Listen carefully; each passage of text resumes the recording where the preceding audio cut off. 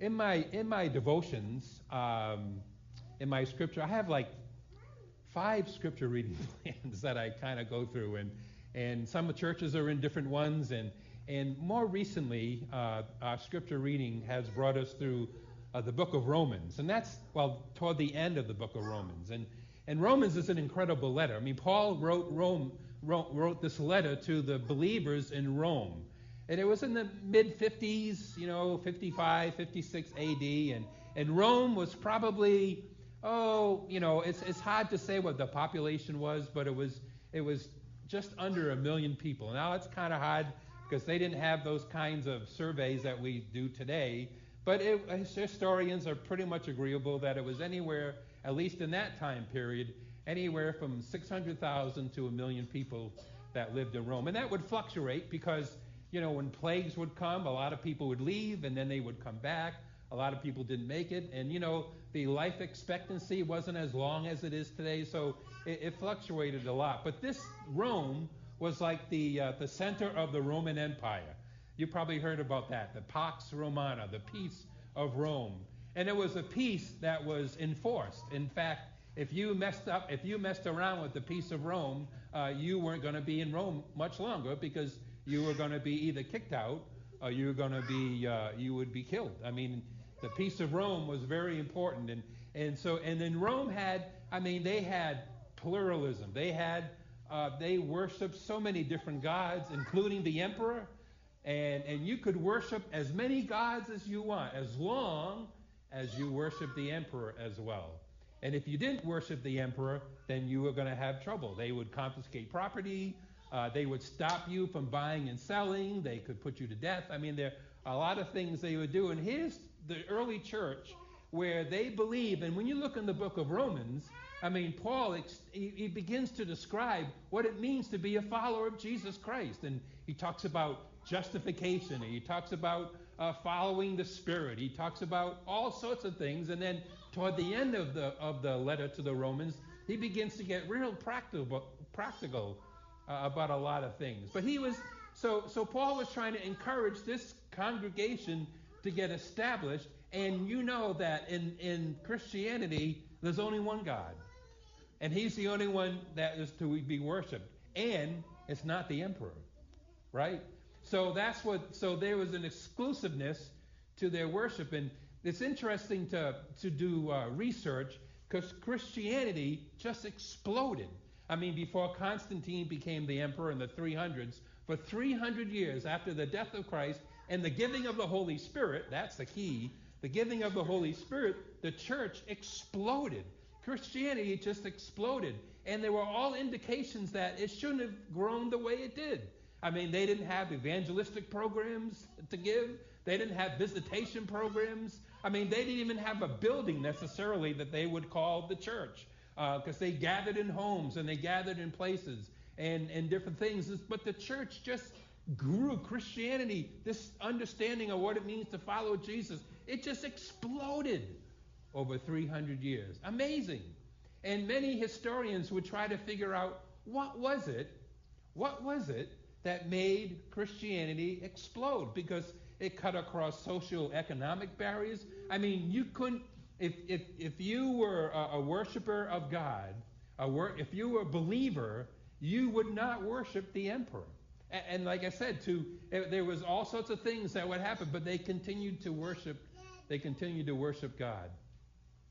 They couldn't buy things. They couldn't sell things. There were all sorts of stipulations against them. And one of the historians, Alan Kreider, wrote a book called The Patient Ferment of the Early Church. And he pointed to, there was 4 things. I'm getting to my message. I promise this is not 56 minutes. I'm getting there. But he pointed to 4 things that really made a difference. Because he was a historian, he was a believer, and he's trying to figure out what made Christianity grow over 300 years. What was it? And he discovered 4 things. One was patience. People were patient.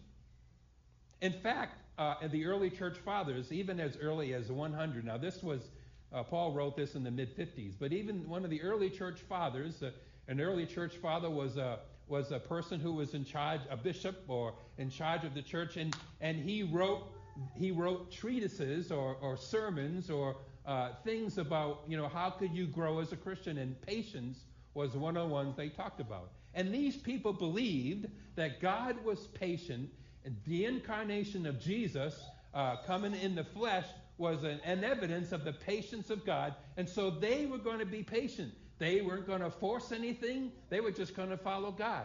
They weren't going to be anxious about anything. They were just going to follow God. If their properties were gone or whatever was going, they just believed that they followed a patient God. And since God was patient, they could be patient too. They didn't try to control things. I mean, it was an amazing thing. A second quality or characteristic that was discovered during this time as to why the church grew was that why Christianity grew was that he called it habitus. It was, they actually lived what they believed, right? So back then, people talked about a lot of things, all the philosophies that were going on, all the religions. They talked about great things that would happen.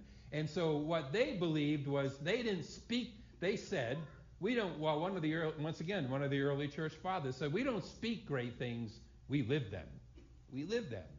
And so the habitus there, they actually lived what they believed. And there was a distinctness about it, and it gave hope. And people noticed that.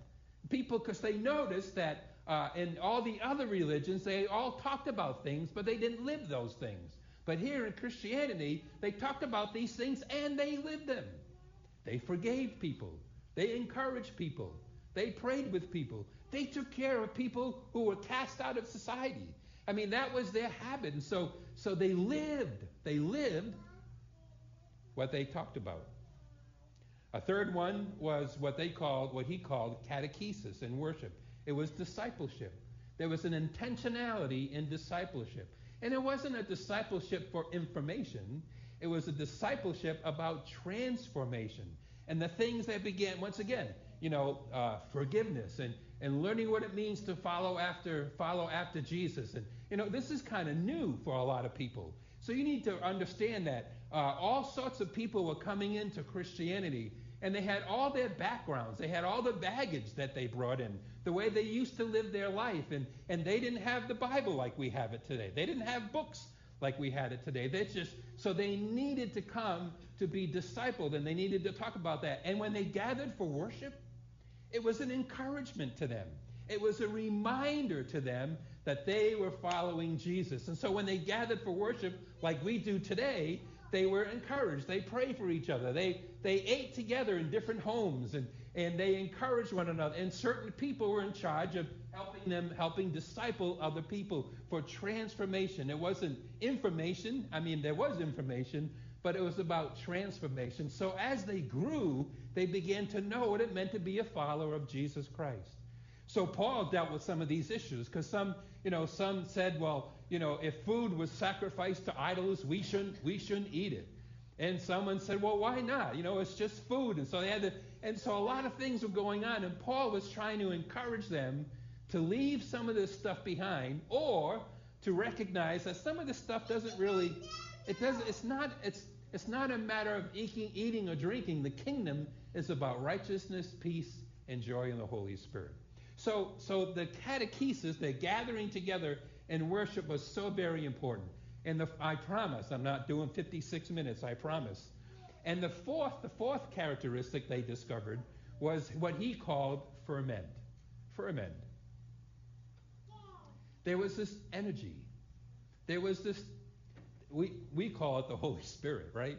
There was this energy, this divine movement. You could sense that God was at work through the Holy Spirit.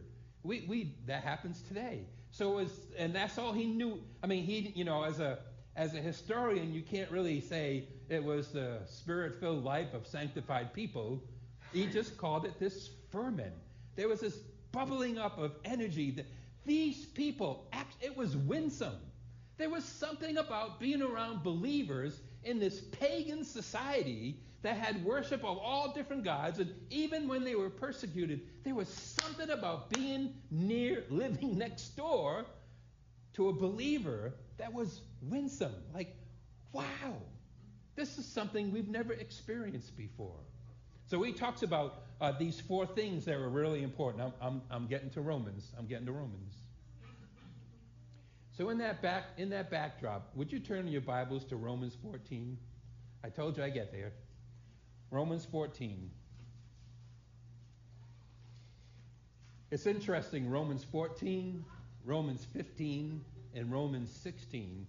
Paul just he lands what he's been talking about in the previous 13 chapters about doctrine, about theology, about orthodoxy, about Jesus, about the Spirit, about sin, about justification. I mean, he lands the plane. And then in 14, 15, and 16, well, 16 is more about greeting people. But 14 and 15, he begins to say, listen, this is how we're going to live this life. Chapter 14, he talks about this conversation or this disagreement that was going on over all these things. And Paul was saying that we need, if you are strong in the faith, you need to be an encouragement to those who are weak in the faith. And he didn't mean that they just couldn't make it. He meant they were young. It was new.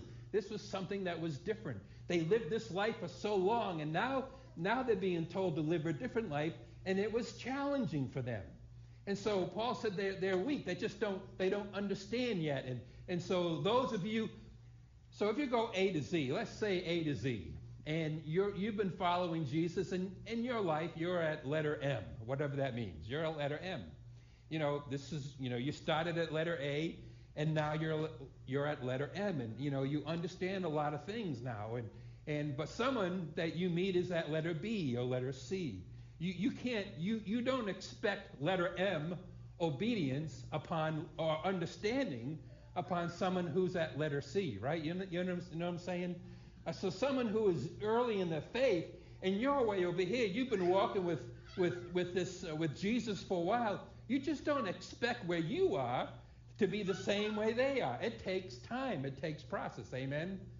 How many of you have had to grow for a while? Right. It takes a while. I mean, I earned every single one of my gray hairs. I mean, it just takes a while to understand. I know more now about what it means to follow after Jesus than I did a year ago. When Pastor White retired back in the day from this congregation, I think I was trying to remember with Jackie. I believe this was the first congregation that I walked through in a pastoral transition as district superintendent. Back in the Ice Age. I know it was a while ago, but this was so I've learned a lot more, gratefully, since then. But what I'm saying is, Paul is trying to encourage them. Look, he's saying to the believers, listen, don't get so worked up over here for a person who's over here, but encourage them. So look at Romans 15. I could many verses, but let's look at Romans 14. Romans 14, verse number 17. Romans 14. I have new glasses, so I'm trying to adjust. So if you see me like this, I can see you. Yeah, I saw that sneer. Romans 14:17. For the kingdom of God is not a matter of eating and drinking, but of righteousness, peace, and joy in the Holy Spirit. Because anyone who serves Christ in this way is pleasing to God and approved by men. So here's the verse I'm landing on. Verse 19. Let us therefore make every effort to do what leads to peace and to mutual edification. The word make every effort really means pursue in the Greek. It means that it's like a hunter after their prize. They do everything. They check the trail. They get away from the certain. If you're a hunter and you're hunting something, you watch the trail and you watch where the wind's going to be. So you're not, they can't, whatever you're hunting can't, smell you, so to speak. And so you pay that. It's pursuing, and that's what Paul is saying here. You must pursue. Let us pursue peace The word peace doesn't mean an absence of problems. The word peace means to be a wholeness, to help someone understand. It's a wholeness kind of thing. It's the spiritual welfare, really, of someone. And then mutual edification means to build someone up, to help them understand what it means. So there was this purpose, and there was this of peace and pursuing peace and trying to encourage one another.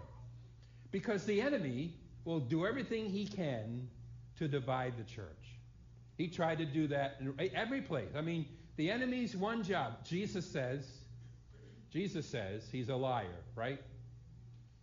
Jesus says he's a thief. Jesus says the enemy comes to steal, kill, and destroy. Paul says the enemy masquerades as an angel of light. Peter says the enemy is a hungry, roaring what? Lion, seeking to whom he may devour. John, in the book of Revelation, says the enemy is an accuser of the brethren and the sisterin. He accuses people. That's Diablos, and another one. And so the enemy does whatever he can. And I want to tell you, my sisters and my brothers, the enemy is trying to create division, not just in the church, but in the world today. We live in very divisive times. And we have social media that seems to help that. And so people are way over here and people are way over there. And it's just, and so what the enemy wants, he's the prince of the power of the air, right? So he loves to create division. He wants to divide the church. He wants to divide us. And Paul is saying here, here's a way to defeat that. Make every effort to do what leads to peace and to mutual edification. I want to suggest to you 4 postures. Actually 5. 5 postures. You know what a posture is, right? A posture. So if I walk down here, is that okay? Sure. I mean, I don't, it's been a while. I've been here when you had Facebook. I wasn't here. So am I good? You're good. Okay, thank you. Thank you very much. So you guys, that's why I love, you talk back. Let me clarify that. You talk back in a nice way. So I want to share with you 5, a posture.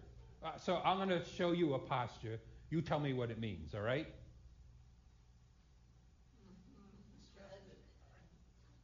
Did your parents ever do that to you? I want to ask if your spouse ever does that to you. Here's another posture. Tell me what this one is.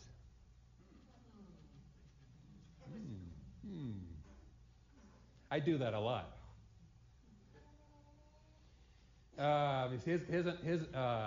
Here's another posture. Ready?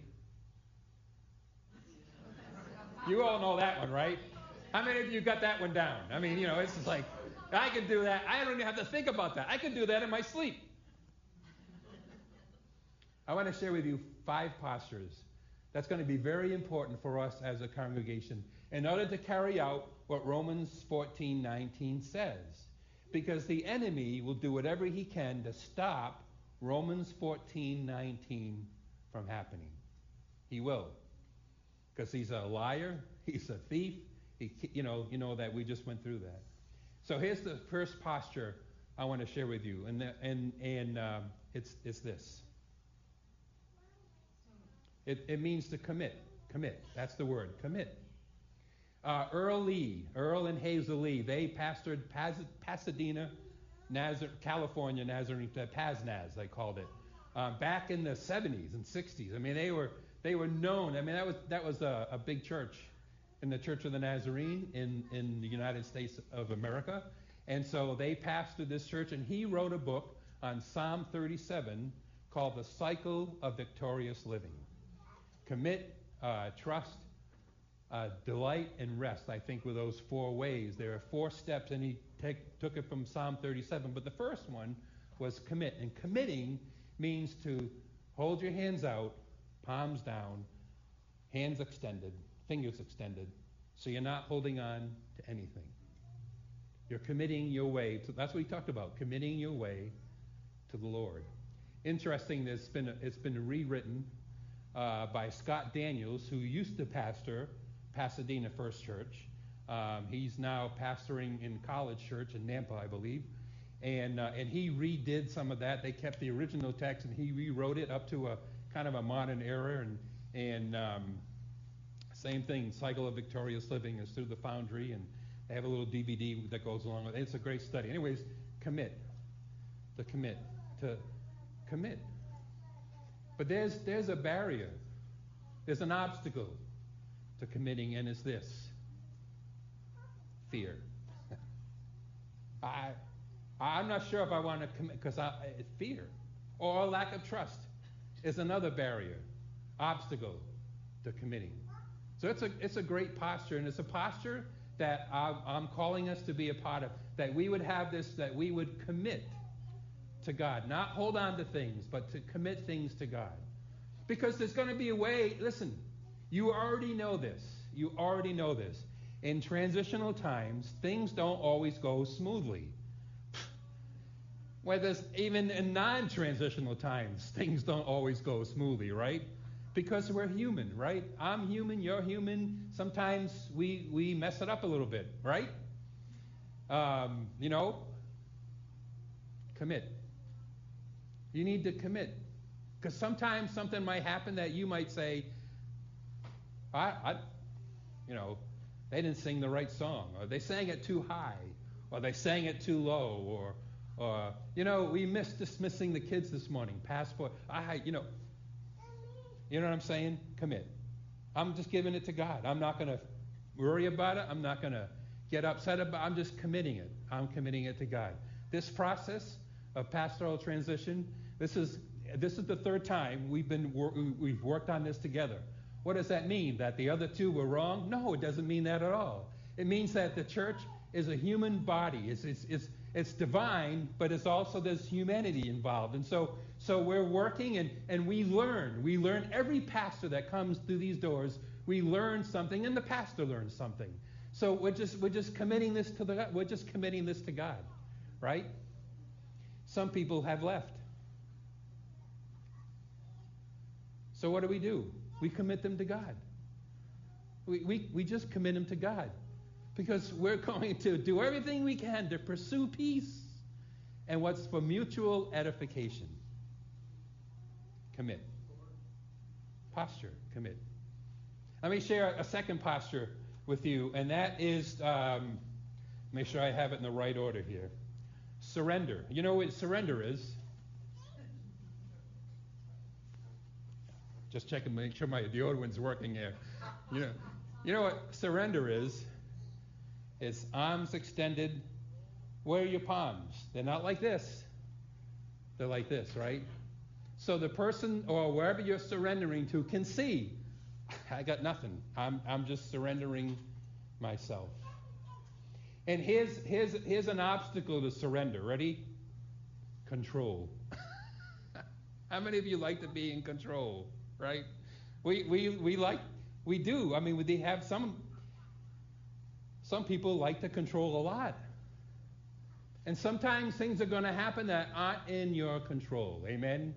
You know that. You've lived life. Life isn't always about control, right? Sometimes in our prayer life,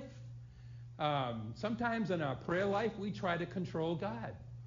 We say, now we might not say this out loud, but we might think, God, if you do X, Y, and Z, then I'll do this. That's control. Or sometimes we move the furniture around just because, okay, God, okay, well, I'm going to move the furniture around to surrender. Surrender. We sing a song, I surrender all. I'm telling you, my sisters and my brothers, the only way that you and I can live the life that God wants us to live is just surrender to Him. And whatever that means. Now, sometimes it's easy to do that, and sometimes it's a little harder to do that, right? Surrender. I got 3 more. So I told you it wasn't going to be 56 minutes. Oh, I got to move quick. Here's the third one. The third one is blessing. It's this. You know, at the end, sometimes when someone shares a benediction, I want to share a blessing with you. Many times people, in a response, they'll arms out, hands open, palms open, to receive a blessing, And we need to bless one another, right? So it's not just receiving, it's giving a blessing. Those of you who are going to be helping out in Vacation Bible School, which I know you have lots of time available to do that, right? Those of you who are doing that, that's a blessing. You're giving of yourselves. No wonder Pastor John was getting moved by that. That's a blessing. The church board, they don't get paid to do that stuff. You don't get paid, right? No, they don't. I'm just kidding. I know they don't. They're serving. It's a blessing. They're giving of themselves. And you know, when you give of yourselves to the Lord, you also receive, right? You receive. The worship team giving of themselves. It's not easy being up here leading music. Sometimes you have to look around at people when they sing or when they don't sing. Sometimes faces are not very accommodating. I mean, we walk in here, we got stuff that we're dealing with and receiving blessing. Those who teach Bible study, those who work in the sound and in the media, those who help greet people, those who do it's just blessing. You know what would be cool if all of us said, at some point, I'm going to be a blessing. I'm just going to, whether you deserve it or not, I'm just going to be a blessing. Because Jesus said the two greatest commandments are these. Love the Lord your God with all your heart, soul, mind, and strength, and love your neighbor as yourself. And then one time a lawyer said, and just who is my neighbor? And Jesus tells the story of the Good Samaritan, right? The person that had been beaten up, and the Levite walks by, and the priest walks by, and the Samaritan, everyone goes boo, boo, as he's telling the story, because that's, you just boo Samaritans, because they don't know, they're cursed. What does the Samaritan do? He tends to the need of the person, brings them to the inn, and says to the innkeeper, I'll be back. He says to the innkeeper, I'll be back. And whatever, and I gave him some money. And if there's any more that I need to pay, when I come back, I'll pay it. And Jesus asked the guy, the legal expert, who was the neighbor. I got to move on. It's blessing. Bless people, whether they deserve it or not. Just bless people. A fourth posture is this. And your arms are out, your hands are like this. It's embrace. Embrace. That's my favorite posture. I love to embrace people. I'm a hugger. I just love to hug people. It killed me during the pandemic because we couldn't do that. Right? It was all right. I wasn't going to argue about it. And, I get it. But as soon as we were able to do that more, oh, man, hugger, embrace. It's a posture of embracing. We embrace God, and we embrace one another. Even though we may differ on opinions, we could have differences of opinions, don't we? Amen? I could tell you a name of a politician, and some of you would go, ugh. And some of you go, what do you mean? He's great. Oh, she's great. I'm not going to do that. Because that would not help my point. It's hard to embrace people when they disagree with you. I've learned it's okay to embrace a Yankee fan. I just learned it's okay to do that. I know, right? I mean, tell me about it, right? Fred, you a Yankee fan? Yes, he is. You're going to make me earn my point here this morning. I love Yankee fans, don't you? Embrace. We embrace. No one's perfect. Some of you like country western music. That's not. But I still embrace you.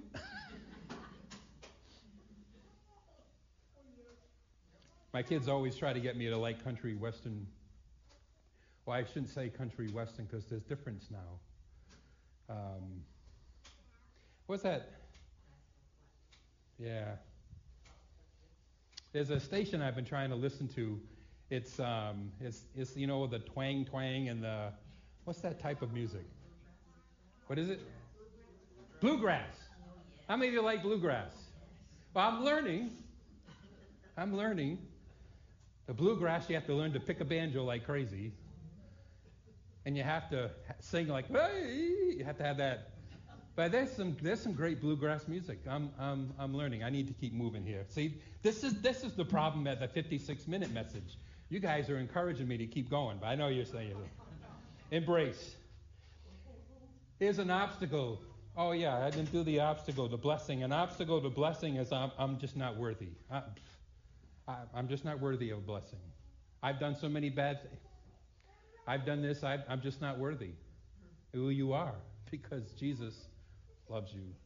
And the one with the embrace, I'm just not. You can't embrace me. I'm just not loved. You wouldn't believe the things I've done. Not loved. The last one is this, and then I'm going to wrap it up. And all God's people said, "Yay!" Amen.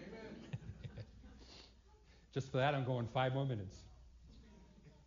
Here's the last one. Ready? And I can't really describe it to you. I mean, I can show you, but it'd take a while to get back up. Rest. Rest.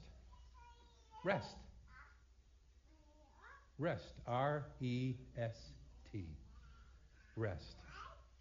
The obstacle to that is busyness. Do you know you can be so busy in the church that you'll never have opportunity to rest and hear from God? Sometimes, and so here's the obstacle to rest. It's performance. Now, I know some people in my life that feel that they owe God so much, and they do, that they would try to do everything they can to make God love them more. But I'm telling you, God just loves them, period. And you don't need to perform. Just rest. Just rest. Busyness. Tom's opening the door. All right, I got to keep moving. Rest. Rest. I'm trying to use the summer as a time of rest. I know you're thinking, you're on vacation. What are you doing here? Well, because I preach to her all the time, so she needed a break. She needed me to preach to other people. That's not true. I just love being with people. So but I'm resting. I'm learning what it means to rest. My sisters and my brothers, God calls us to rest. 6 days, you know the 10 Commandments? And the 7th should be a day of rest. And I'm not saying that Sunday is your day of rest. What I'm saying to you is that you and I need to build into our lives a rhythm of resting. Of resting. So,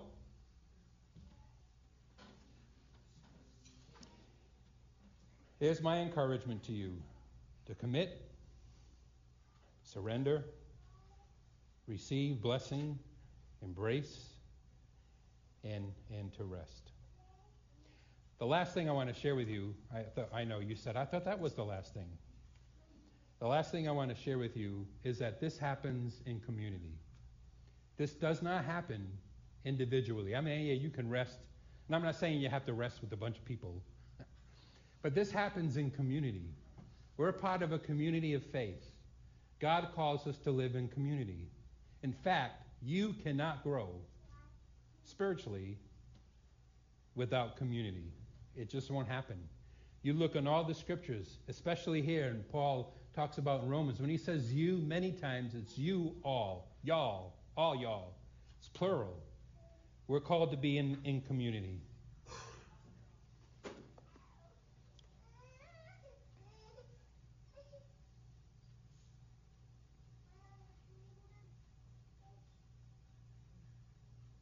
In Romans 15, 5 and 6,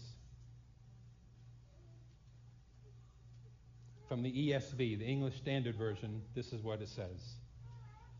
May the God of endurance and encouragement grant you to live in rich harmony, in such harmony with one another, in accord with Christ Jesus, that together you may with one voice glorify the God and Father of our Lord Jesus Christ. During this time, my prayer is that you will give God the space to help you be an encourager and to live in such a harmony with one another that God would be glorified through Jesus Christ our Lord.